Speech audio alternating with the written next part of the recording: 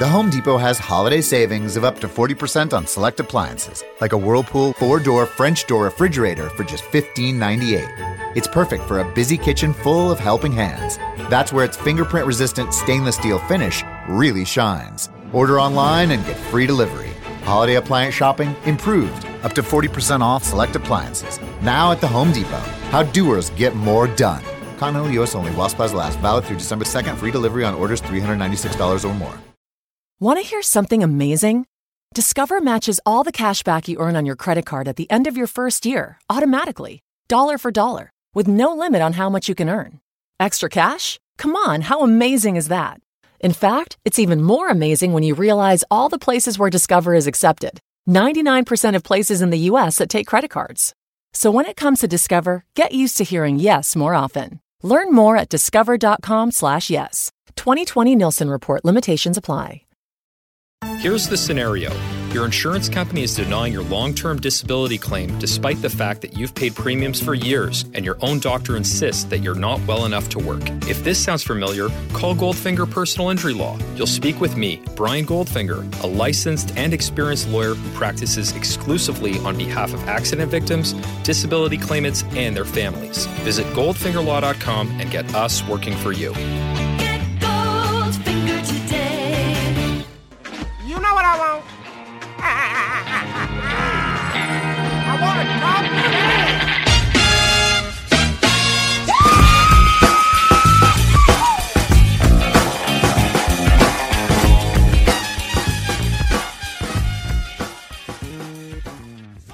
The longest winning streak in Canadian sports history, I believe, for any team. 137-126, a super fun game against the new-look Timberwolves. A high-scoring affair. Obviously, that's pretty evident by the score. But this is the Raptors Reaction Podcast. I am Rose Samson Folk, and here to detail with you and celebrate with you the Raptors' 15th straight win. And well-earned. They were missing Serge Ibaka in this one, Marc Gasol as well.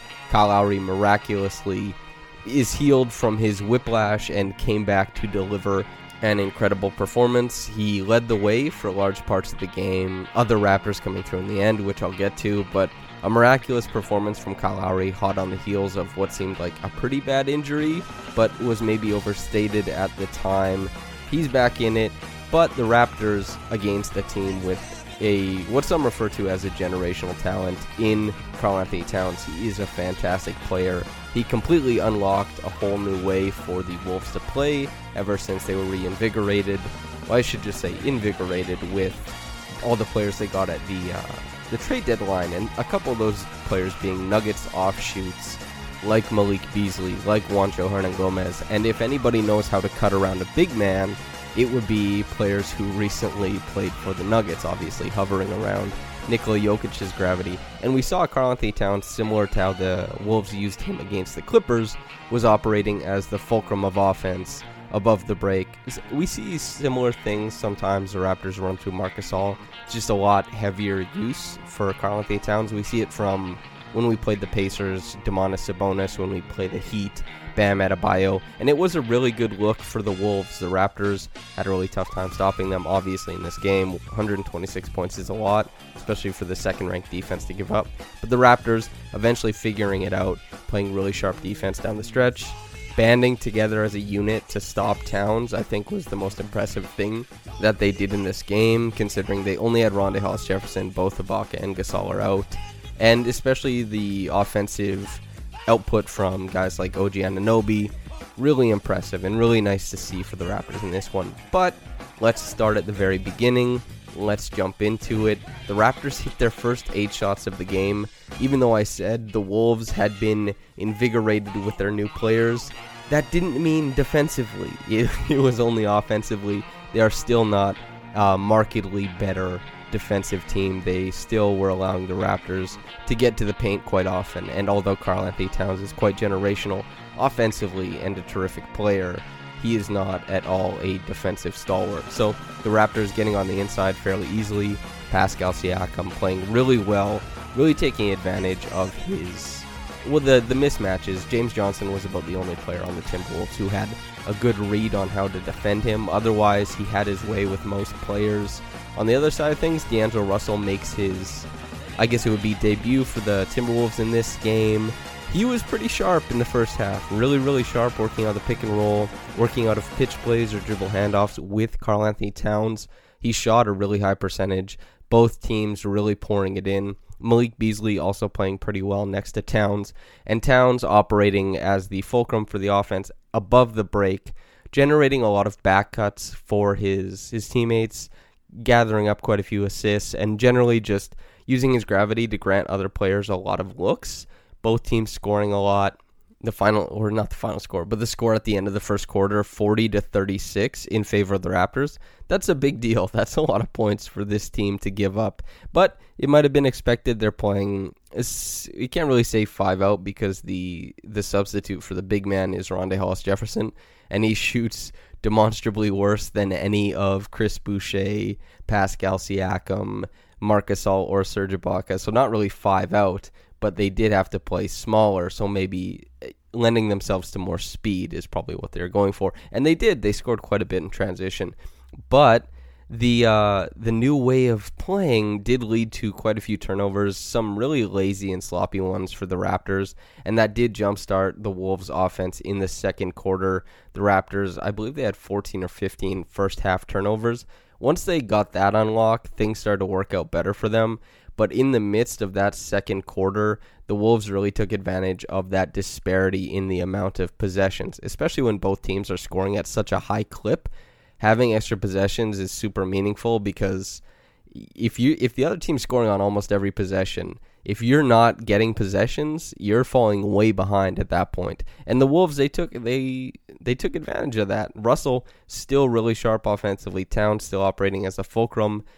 Freddie for the Raptors doing the most work offensively in this quarter, although probably staying on ball a little bit too much. The Raptors, they could have stood to have a little bit more ball movement. Sometimes the hands of Freddie get a little bit sticky, and I think we saw an affectation of that in the second quarter. But to his credit, he was hitting some shots. He didn't end up having a crazy offensive night, but he was pretty good as far as shot making in that second quarter. But as far as distributing the offense, it wasn't really humming that great for the Raptors for the stretches that the ball was in his hands. But it did come back around. The Raptors were down 1 by the time everything closed in the first half. Still very little defense. It was 75-74. And the Raptors, it was evident that if they took care of the ball, they'd be able to take the horns of this game. They'd be able to grapple back in, figure things out. They just needed to take better care of the ball.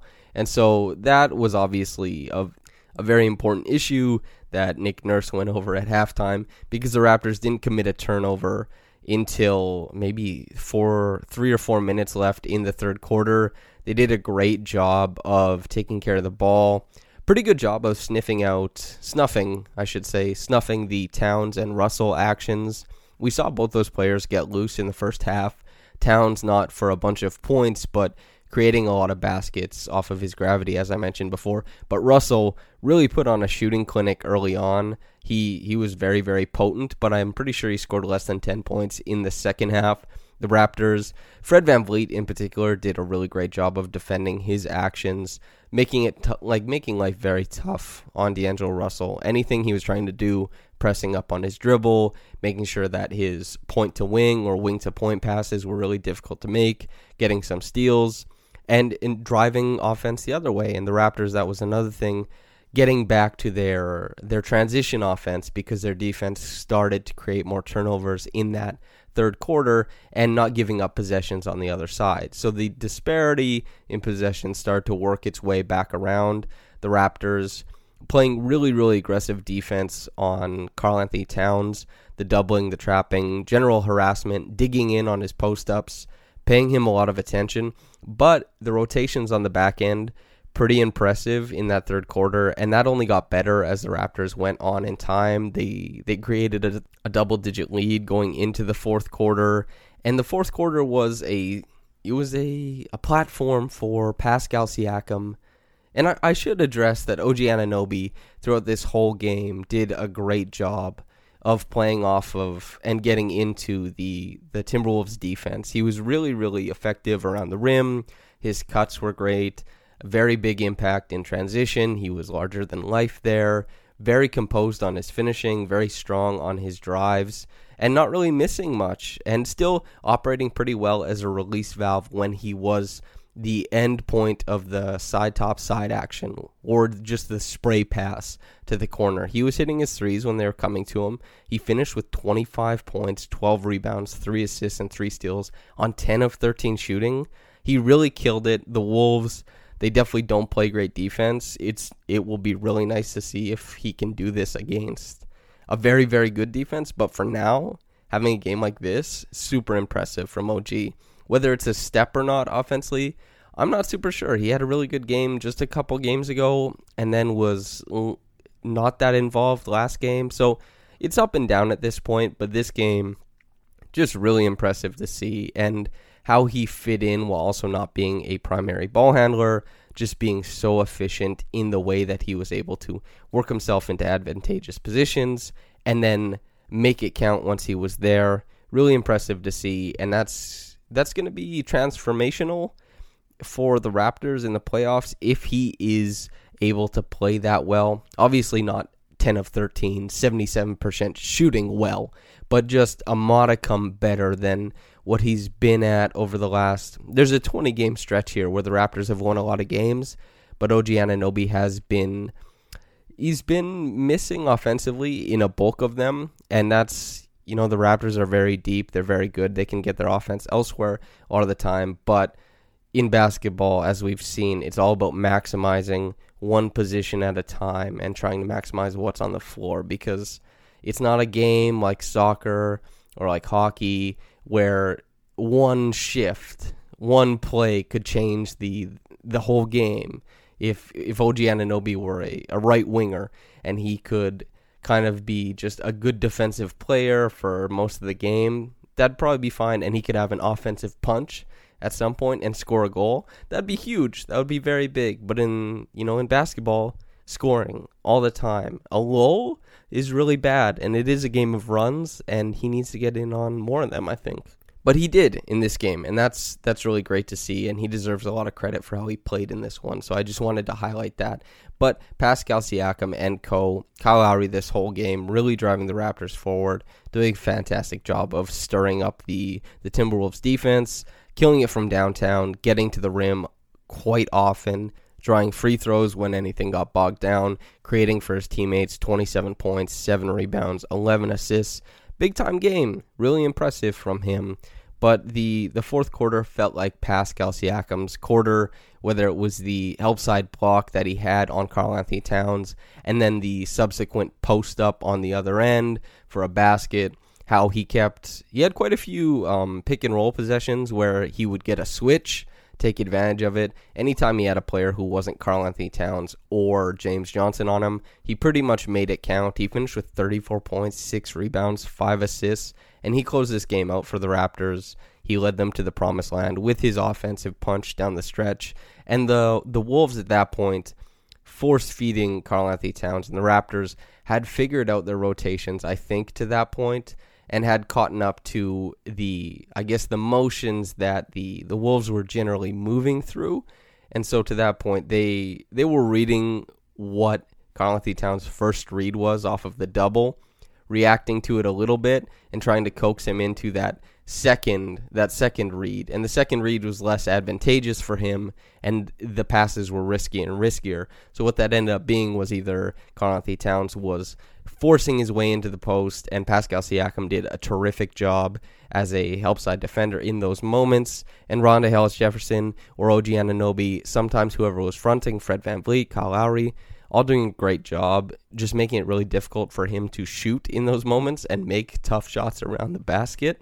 So either that happened, or he just passed it directly back out, tried to do a repost, something like that. Either way, not super successful offense for them. Things bogged down a little bit. The Raptors, credit to them. They played great defense down the stretch. They made it really tough for the Wolves to keep pace with the Raptors. The Raptors with more guns at that point in time. Even though they didn't have an ideal matchup defensively for Karl-Anthony Towns, they still had a lot of guys who could put the ball in the hole. Rondae Hollis-Jefferson, 21 points. OG, 25. Siakam, 34. Fred VanVleet, 16. Kyle Lowry, 27. Just a lot of guys pitching in, honestly. And the Raptors, by committee, just making the Wolves look like the very bad defensive team that they are. And rightfully so. I mean, the Raptors, I think they'll find their way into the top 7 or 8 offensively before this year ends. They'll definitely be top 5 defensively as well. They've been hanging back a bit offensively as of late, but I think we'll see that start trending in the right direction, especially if they're fully healthy after All-Star break. But they pulled this thing out, 137-126, after being down at half, after starting out the game in a tough spot.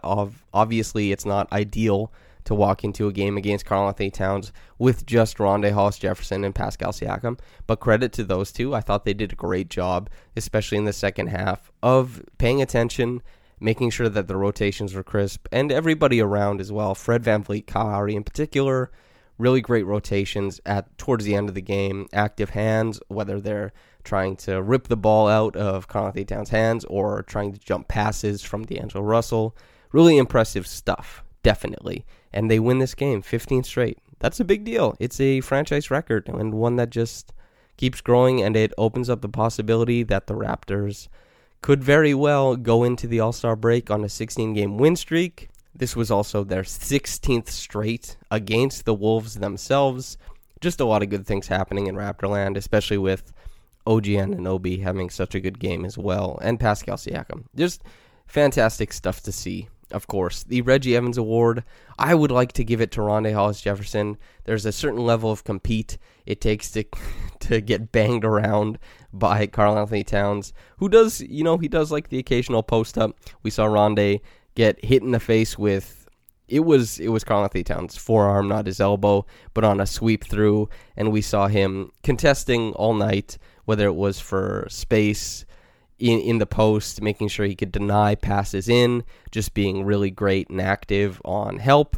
It was fantastic. So watching that happen from him really inspired me. It made me decide to give him the Reggie Evans Award, and that's something I'm happy to give to Rondae Hollis-Jefferson, Rondae Hustle Jefferson, as Matt Devlin likes to refer to him all the time. The top quick reaction comment from Globus, 3 paragraphs and a sentence here, says, I was crazy to suggest that OG should be traded. He's just struggling to find his place among the starters in the offense.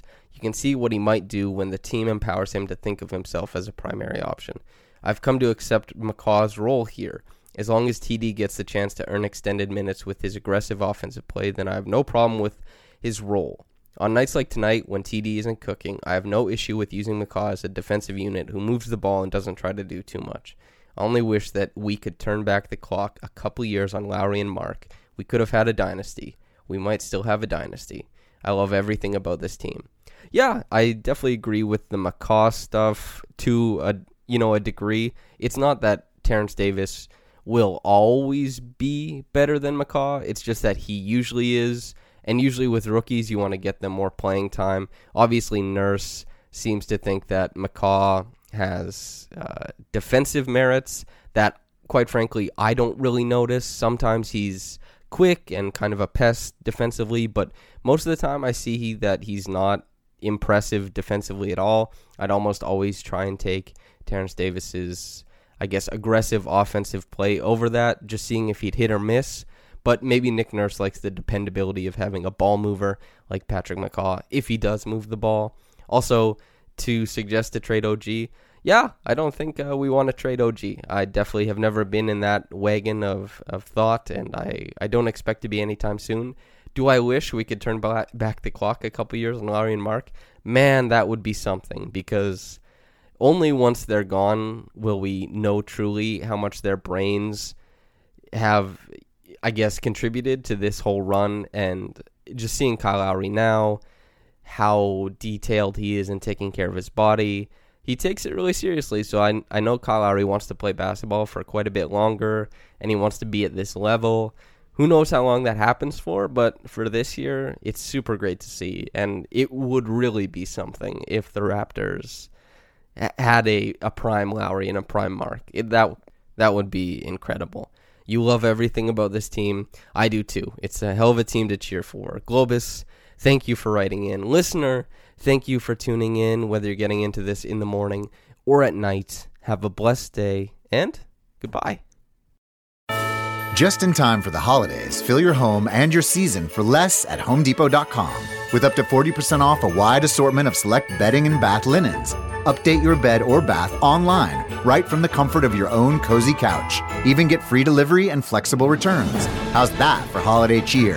Up to 40% off. Holiday home decor improved from HomeDepot.com. How doers get more done. Online only. Free delivery on select items $45 or more. Visit HomeDepot.com for more information. The in-dash OLED display in the Cadillac Escalade has 38 total diagonal inches of color display. So why do we give it a curve too? I guess you could say we like to bend the rules. The 2021 Cadillac Escalade. Never stop arriving.